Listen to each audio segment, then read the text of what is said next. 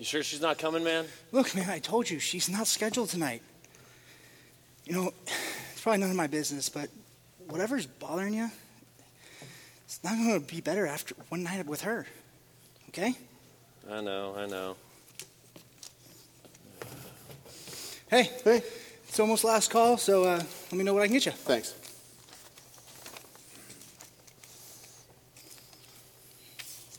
Long day?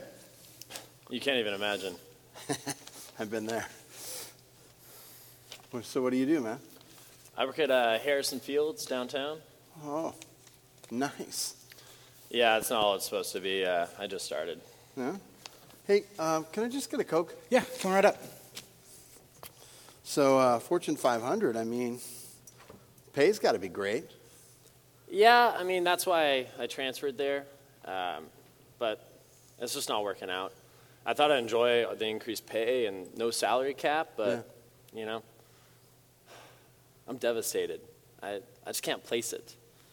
I just feel so... Unhappy? Yeah. I mean, like, that's why I moved there, you know? And so I feel like I'm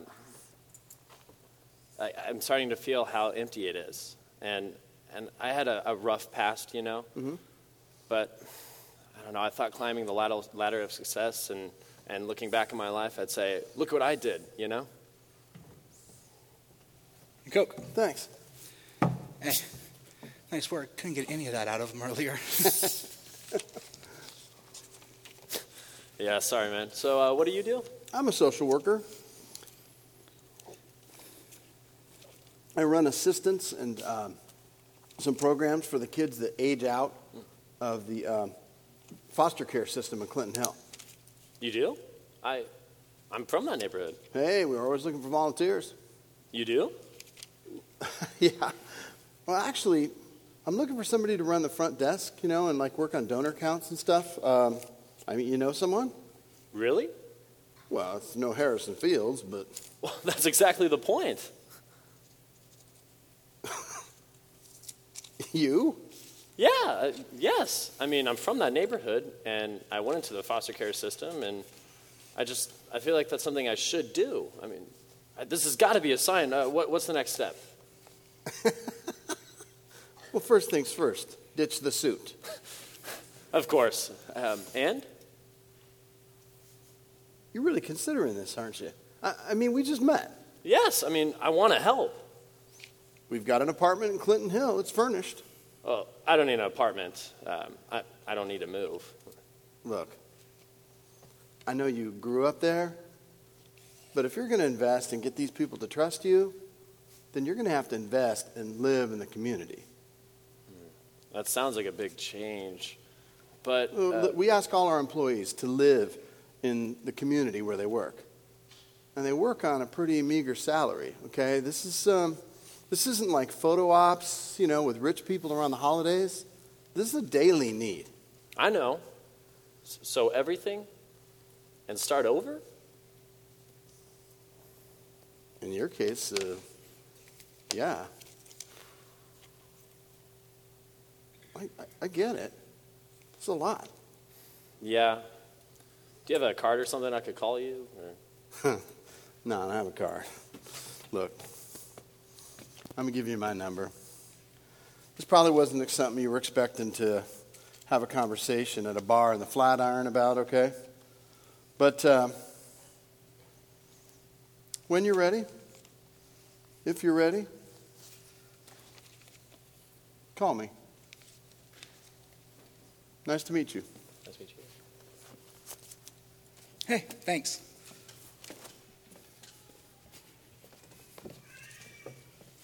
Hey, man, you want to call that number?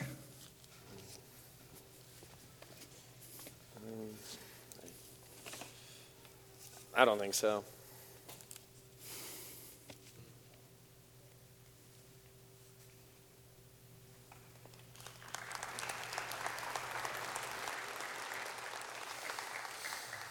This is Mark chapter 10, verse 17. As Jesus started on his way, a man ran up to him and fell on his knees before him. "Good teacher," he asked, what must I do to inherit eternal life?" "Why do you call me good?" Jesus answered. "No one is good except for God alone. You know the commandments. You shall not murder. You shall not commit adultery. You shall not steal. You shall not give false testimony. You shall not defraud. Honor your father and mother." "Teacher," he declared, "all these I have kept since I was a boy." And Jesus looked at him and loved him. "One thing you lack," he said. "Go sell everything you have and give to the poor, and you'll have treasure in heaven. Then come and follow me." At this the man's face fell. He went away sad because he had great wealth. Let's pray as we talk about this passage of the rich young ruler tonight.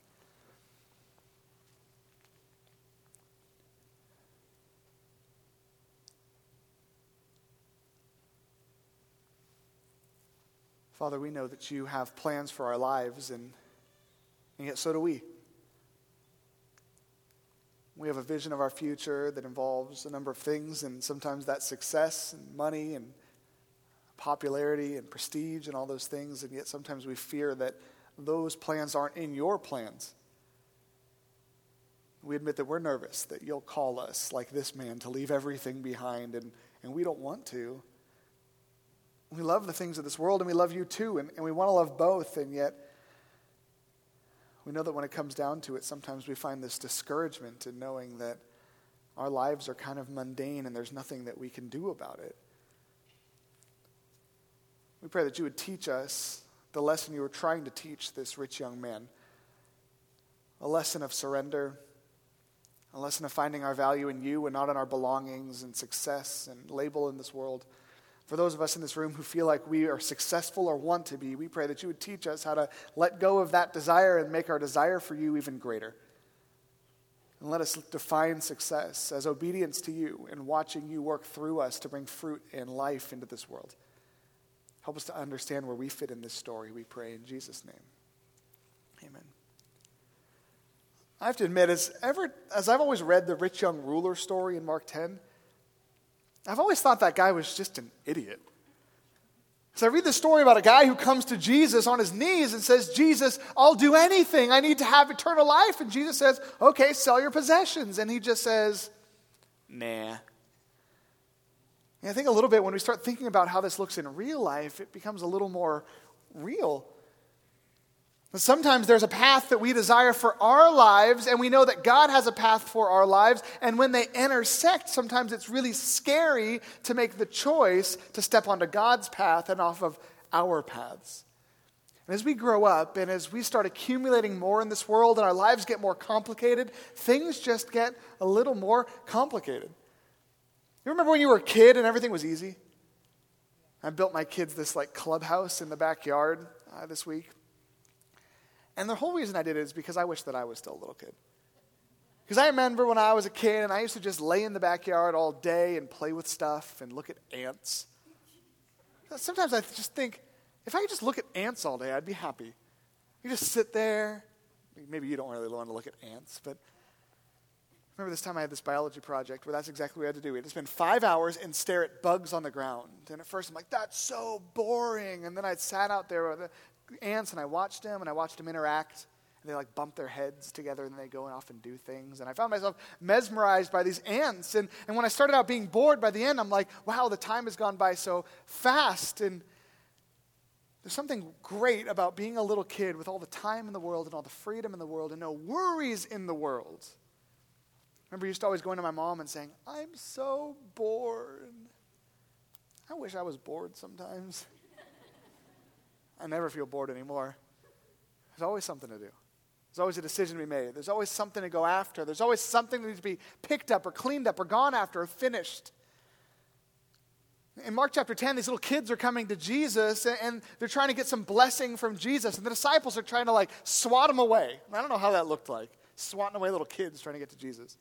The disciples saying, no. I kind of picture them like bodyguards or something, saying no, don't touch Jesus, don't touch Jesus, don't touch Jesus. And all these little kids are coming up, and Jesus stops them and says, don't cease the little kids from coming to me because the kingdom of God is theirs. Jesus says, I tell you the truth, unless you change and become like a little child, you'll never enter the kingdom of heaven.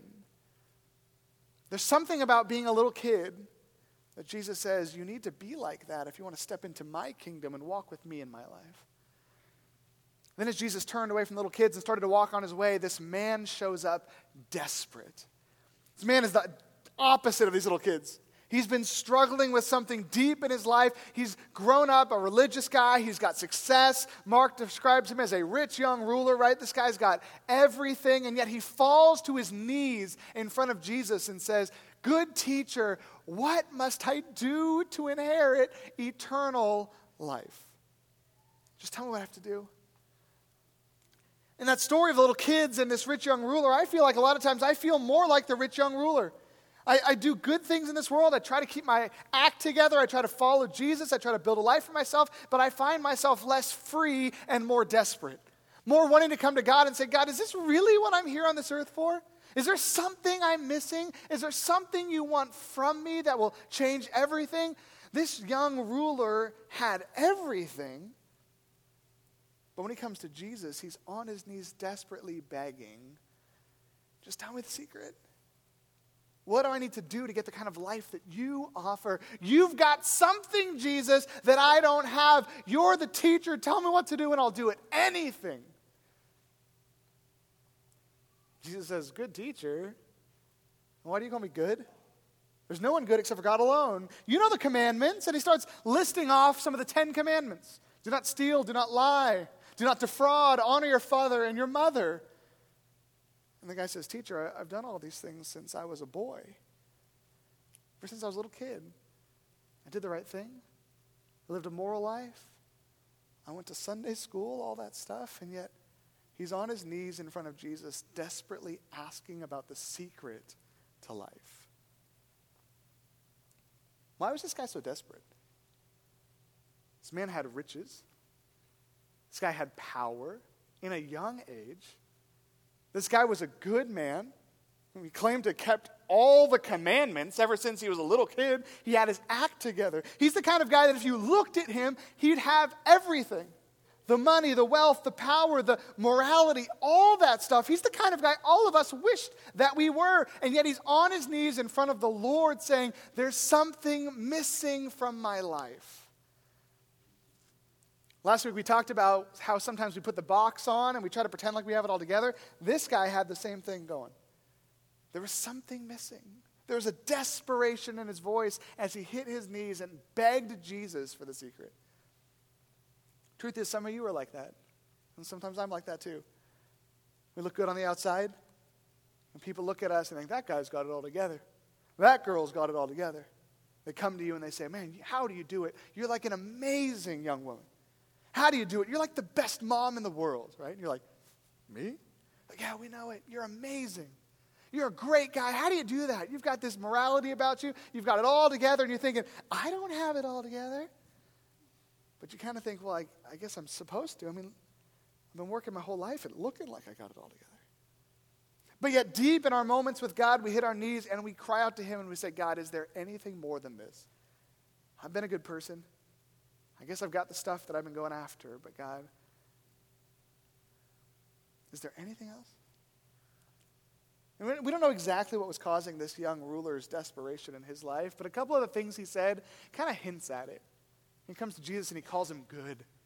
You're a good teacher, Jesus. You've got the answers. And Jesus kind of pushes back against that and says, why are you calling me good? Why are you looking at me for answers? Isn't God the one who's got all the answers? This guy's missing something. There's a piece of his life that he thinks Jesus has this secret and he doesn't. He's letting his life at Jesus' feet and saying, whatever you tell me to do, I'll do it. What do I have to do to inherit eternal life? You're a good teacher. You get it. How can I get it like you? This guy had the morality, though. He was a good person. This guy had the money, though. He had the success. But there's something missing from his life. You wonder how the little kids do it. You know, little kids don't seem to have these kind of worries. You know, we got 4 kids at home, and they never come to me desperately saying, Dad, what's the secret to life? I'm at the end of my rope here. My kids just play all day. And they fight. But then they make up and they play again. And they bounce around from thing to thing, and they go to school, they come home, and they have fun, and they're thinking about the weekend, and they're buying Legos or whatever they're doing. But I've never seen a 4-year-old desperately approach God saying, God, what is the meaning to all of this? God, why can't I figure out my purpose? God, I'm trying to be a good person here, and I'm trying to build the life that you want for me, God, but I just don't know what's happening. 4-year-olds don't do that. We do that. If something changes between age 4 and age 20, where the desperation comes in.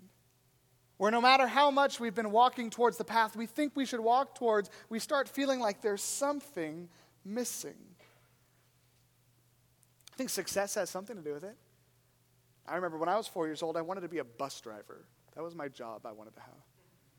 And I remember my parents kind of looking at me like, that's what you want to do? You want to be a bus driver? I'm like, yeah.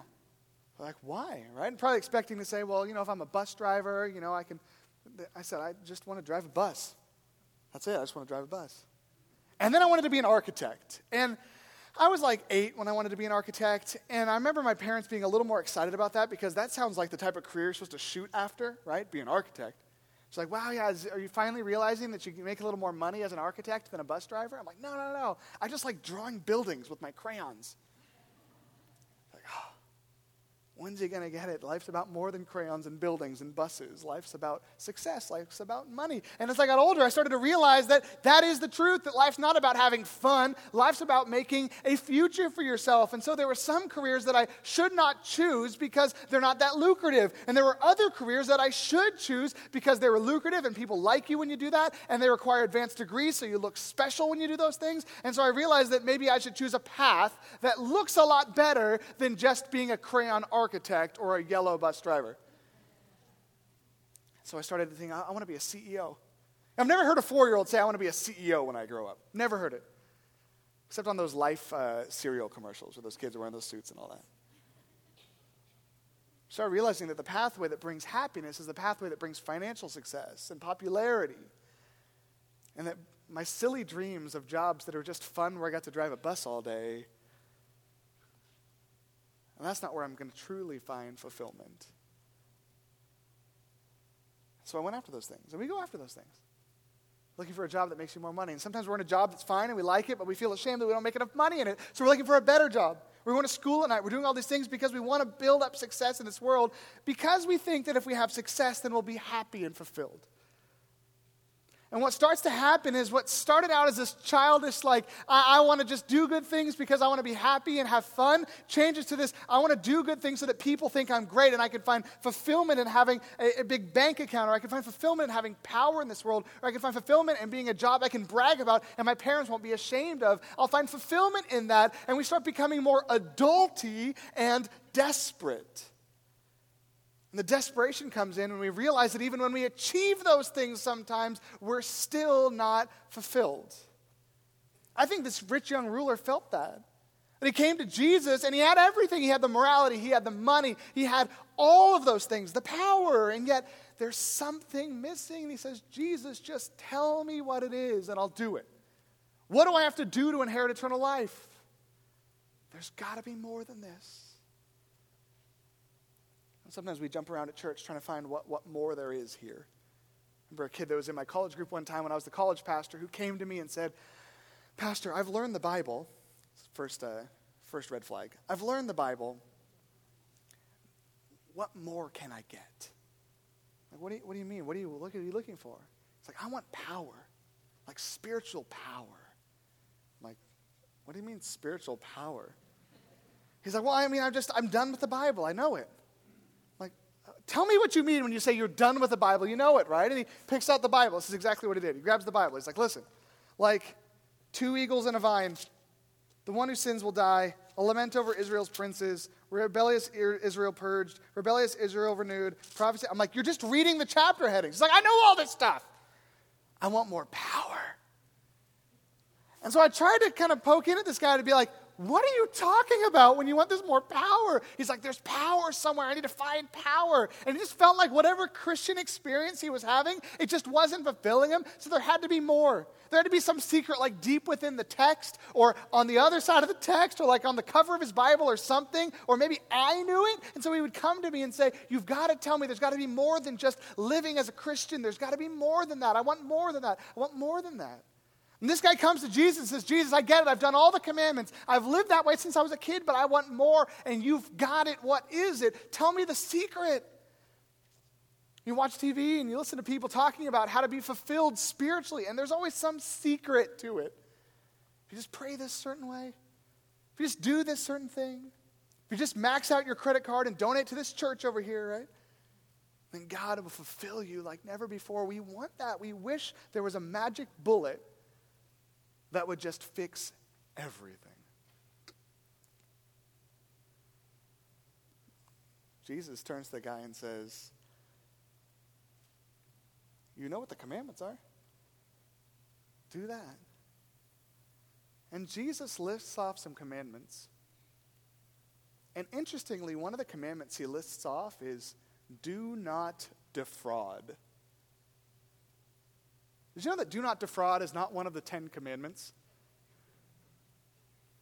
Read the list that Jesus listed this guy. You shall not murder. It's one of the 10 commandments. You shall not commit adultery. That's one of the 10 commandments. You shall not steal. That's one of the 10 commandments. You shall not give false testimony. That's one of the 10 commandments. And the next commandment is supposed to be, you shall not covet. But he says, you shall not defraud. Not one of the 10 commandments. Then he says, honor your father and mother. That's one of the 10 commandments. Jesus lists like 4 or 5 commandments in a row, and right in the middle of them is one that he tweaks a little bit and changes do not covet to do not defraud. And the guy is probably like, I was scared about that covet one. And I think one of the things that happened to this guy as he grew up is this idea of coveting. How do you control that? Coveting is when you're like jealous for resources. So it's don't covet your neighbor's wife. Don't covet your neighbor's stuff. Don't be jealous for that. Don't want stuff that's not yours. Don't have this sin inside you where you're just looking to accumulate more things. Don't do that. Do not covet. This guy had grown up as a rich man, kind of worked his way to the place that he could be called a rich young ruler. And that takes a lot of coveting sometimes. I'm guessing because Jesus changes the command from do not covet to do not defraud. Sometimes we take the scriptures and we know what they say, but we don't like what they say. And so we change them to what we wish they said. So if you're someone who has an issue with coveting, like you're always thinking about, man, I need more money, I need a better car, I need more stuff, I need a better wife, whatever it is, I need more, and you're coveting all these things that your neighbor has and trying to keep up with the Joneses, that kind of thing, and you're coveting, and you read a command that says, do not covet, you're like, I can't stop that. You can't really affect how you feel on the inside, right? I mean, do not murder, just don't do it. Don't commit adultery, keep your hands to yourself.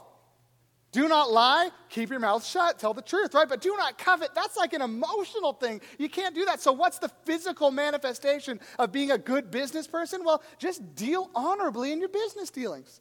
So what this guy had done is he changed the idea of not coveting to not defrauding. And Jesus kind of poked at it a little bit. Because what this guy should have said was, well, Jesus, actually, when you said do not defraud, that's not one of the commandments. The real commandment is do not covet. But if that guy said that, he would uncover that his big issue was the fact that he was not content with what he had, and he always wanted more. Sometimes we can take the Bible and twist it a little bit and think, you know what? I mean, yeah, I want to be successful, but that's natural, right? Yeah, I want a better car, but everyone does. Yeah, I wish that I had what my neighbor has, but you know what? I'm not going to do anything unethical about that. I'm going to deal well at work with people. I'm not going to cheat folks. I'm not going to be one of those people that gets in one of those get-rich-quick schemes. I'm not going to be hustling around trying to make money. I'm not going to be sneaky. I'm not going to be a sleazy used car salesman guy. I'm not going to do any of that. I'm going to deal honorably, and if the Lord gives me great resources, which is what I really want, then that's his prerogative, but I'm going to be a good person. And I feel like Jesus is trying to uncover the fact that that's exactly how this rich young ruler was thinking. that he had a disease in his life where he just wanted success so badly that when the 10 Commandments said, do not covet, instead he just decided that meant that as he coveted, he should covet in a Christian way. Don't want your neighbor's wife and then steal her. Want your neighbor's wife, and then if she ever becomes single, hit on her. Don't desire the Tesla and then steal it. Desire the Tesla and then make a bunch of money and buy it. But the command doesn't say, do not defraud. The command says, do not covet. Now, coveting was the big issue for the Apostle Paul, too. He talked about the law and how he could really obey the law if he worked hard at it. And he can get through the 10 Commandments and say, I didn't murder anyone today. I didn't commit adultery today. I didn't lie today. And he could kind of feel good about himself saying, I followed the commandments of the Lord. But the Apostle Paul said, when it came to the command, do not covet, I knew I was doomed. Because that's not one that you can just not do. It's one that exposes the sin in you and just comes out of you. That's why when Jesus talks about the commandments in the Sermon on the Mount, he always takes the big picture commandment and brings it back to its root. He says, you've heard that it was said, don't commit adultery, but I tell you, anyone who lusts is in sin. You've heard that it says, do not murder, but what I was saying when I wrote that command was that you shouldn't have a murderous heart. We're so good at trying to build a life on the outside that pleases God and pleases the world and pleases ourselves. But Jesus says, if you'll just truly step into what my commands say, you will learn that even though it's scary to stop coveting and stop desiring things that you don't have, there's freedom that can be had if you just release yourself of the need to have more and get more and be more and want more. But when Jesus said, do not defraud, this guy just let it pass on by. And he said, well, Jesus, I've done all that since I was a little boy. Since I was a child, I've been a good person. And Jesus could have looked at him and said, whatever, man, get out of here. You're not playing the game. I'm trying to bring you through here. But instead, it says Jesus looked at the guy and he loved him. He realized that this guy was caught up in this need for success and this need for stuff and this need to be powerful in the eyes of this world. And Jesus offered him a phrase that could bring him life. He said, one thing you lack. Sell your possessions and give to the poor, and you will have treasure in heaven. Then come follow me. And Mark tells us that the man went away sad because he had great wealth. Sometimes we read that passage and we think, oh no, does Jesus want me to give up all my stuff? This surely can't mean that I need to let go of all my things, because I like my things. And I like my house, and I like my car, and I like my stuff, and I like my job, and I like my paycheck, and I like all that stuff. And I hope that Jesus isn't talking to me. And so we jump through all these theological hurdles to try to prove to ourselves that Jesus' words don't apply to our lives. But when we do that, what we show is that we have the same issue as this man who hoped the Bible didn't speak to him. We hope that God lets us covet because we think that coveting and going after what we covet will bring us happiness. But this guy spent his life coveting and running after the things of this world, and it left him desperate at the feet of Jesus, begging for the answer. Jesus said, the answer is let go of your stuff and you'll find freedom and treasure in heaven. And the guy said, I can't do it, and he walks away. And that's what's so powerful to me about even this skit tonight. We can kind of feel the weight of that. This guy comes in and he's desperate because even though he's got the job he's wanted, he's making the money, he passed the interview, the paycheck's coming in, he knows he's empty inside. And when God provides him with an opportunity to do what he's always wanted to do, work in the inner city, in his old neighborhood, in the social work sphere, in the foster care system that he came out of, and all of those ducks are in a row, and we think, perfect, this is what you've always wanted to do. He says, no, because he doesn't want to leave his mansion and move back to the city he feels called to serve. Something real about that. That we're so terrified God wants us to let go of our stuff. But Jesus loved this man and said, if you let go of your stuff, the desperation will disappear. Does this mean we should all sell our stuff? I think this means that if you're terrified that God might be calling you to sell your stuff, that you've got that same issue that this man had. And Jesus wants to free you from coveting, which you feel like drives you for success, but really cripples you and makes you desperate. The man walks away sad, and Jesus turns to his disciples and says, how hard it is for the rich to enter the kingdom of God. Because I'll tell you the truth, it's easier for a camel to get through the eye of a needle than for a rich man to get through the kingdom of God. And then the disciples look around and probably laugh because he's talking about a camel going through a needle. And then one of the disciples realizes, Jesus, we left everything to follow you. Oh, we don't have stuff. We don't have money. We don't have real jobs. We just follow you around. We don't even have food to eat. We don't have a house. Like, we're not like this guy at all. We've left everything. And we would expect Jesus to come back and say, stop being so prideful. But instead, Jesus comes back to them and he says, yes. And those who have surrendered so much in this world will inherit so much in the next.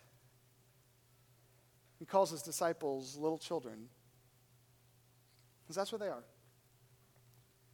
They understand that they don't need to be consumed with the things of this world. Matthew walked away from the tax collector's booth and left everything to follow Jesus. The disciples were fishing, and Jesus called them. They dropped their nets, and they followed him. They left it all. They let go of their resources, their wealth, their pursuit for worldly things, and they followed after Jesus. And along the way, they found fulfillment and contentment and childlike faith that brought them exuberant joy in this world and a future kingdom to come.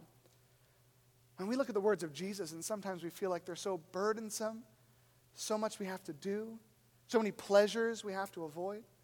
Someone last week after the message about realizing that you don't have to be a good person to go to heaven, they said, well, why should we stop sinning then? Like, if we can do anything we want, why would we want to be good people? I said, well, the Bible says that the sin that you've been engaging in is destroying you and crippling you and hurting you and bringing you discontentment. And the road to life is the road to following Jesus. His commands aren't to make you sad. His commands are to bring you freedom. And when he tells this rich young ruler, sell your things, he's not trying to mess his life up. He's trying to mess his life up and give him a new, a good, a better one. Sell your stuff, don't sell your stuff. But deal with that command, you shall not commit covetousness. Don't covet. Deal with it. And what is it that you're holding on to? What is it that you're scared that God will call you to do? What is it that you're scared God will make you let go? What is it you're holding on to and saying, God, as long as you let me keep this, I'll do anything for you? And God doesn't want to pry that out of your hands to make you sad. He wants to pry that out of your hands to give you life.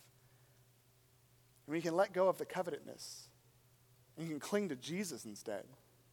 You'll find yourself like the disciples, like little children following around after Jesus, realizing, wait, we did leave everything to follow you, didn't we? It's like they hadn't even remembered.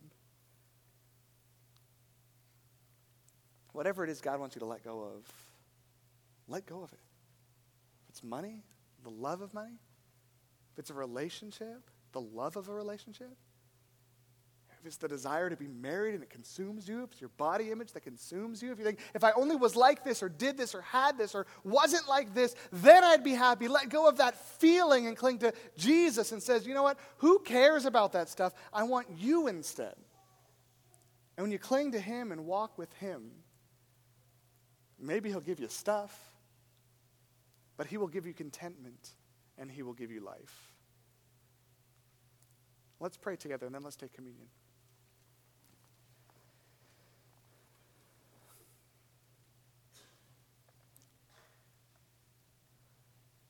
Father, we pray that we would not judge the rich young ruler, a man who had such an easy answer to a question about what he needed to do, and yet he walked away from it sad. But let us be people who never walk away from you sad. That when we hear a message, or when we read the Bible, or we have a prayer time, or we get a feeling in our hearts that you want us to let go of something, that we wouldn't walk away from that time sad because you're trying to keep us down. But we would obey you, let go of those things, and find freedom on the other side. We know that you tell us to cling to you and find life there, but we admit it's so hard. Even when us, like the man in the skit tonight, come face to face with you and you provide us with exactly what we've always wanted, we run from it because we're terrified. Let us trust you. Let us cling to you. As we take communion tonight, remind us that you've paid the price for our sins. You shed your blood on the cross, that your body was given for us. And we eat this and we drink this and we remember that we died and our life is hidden with Christ in God.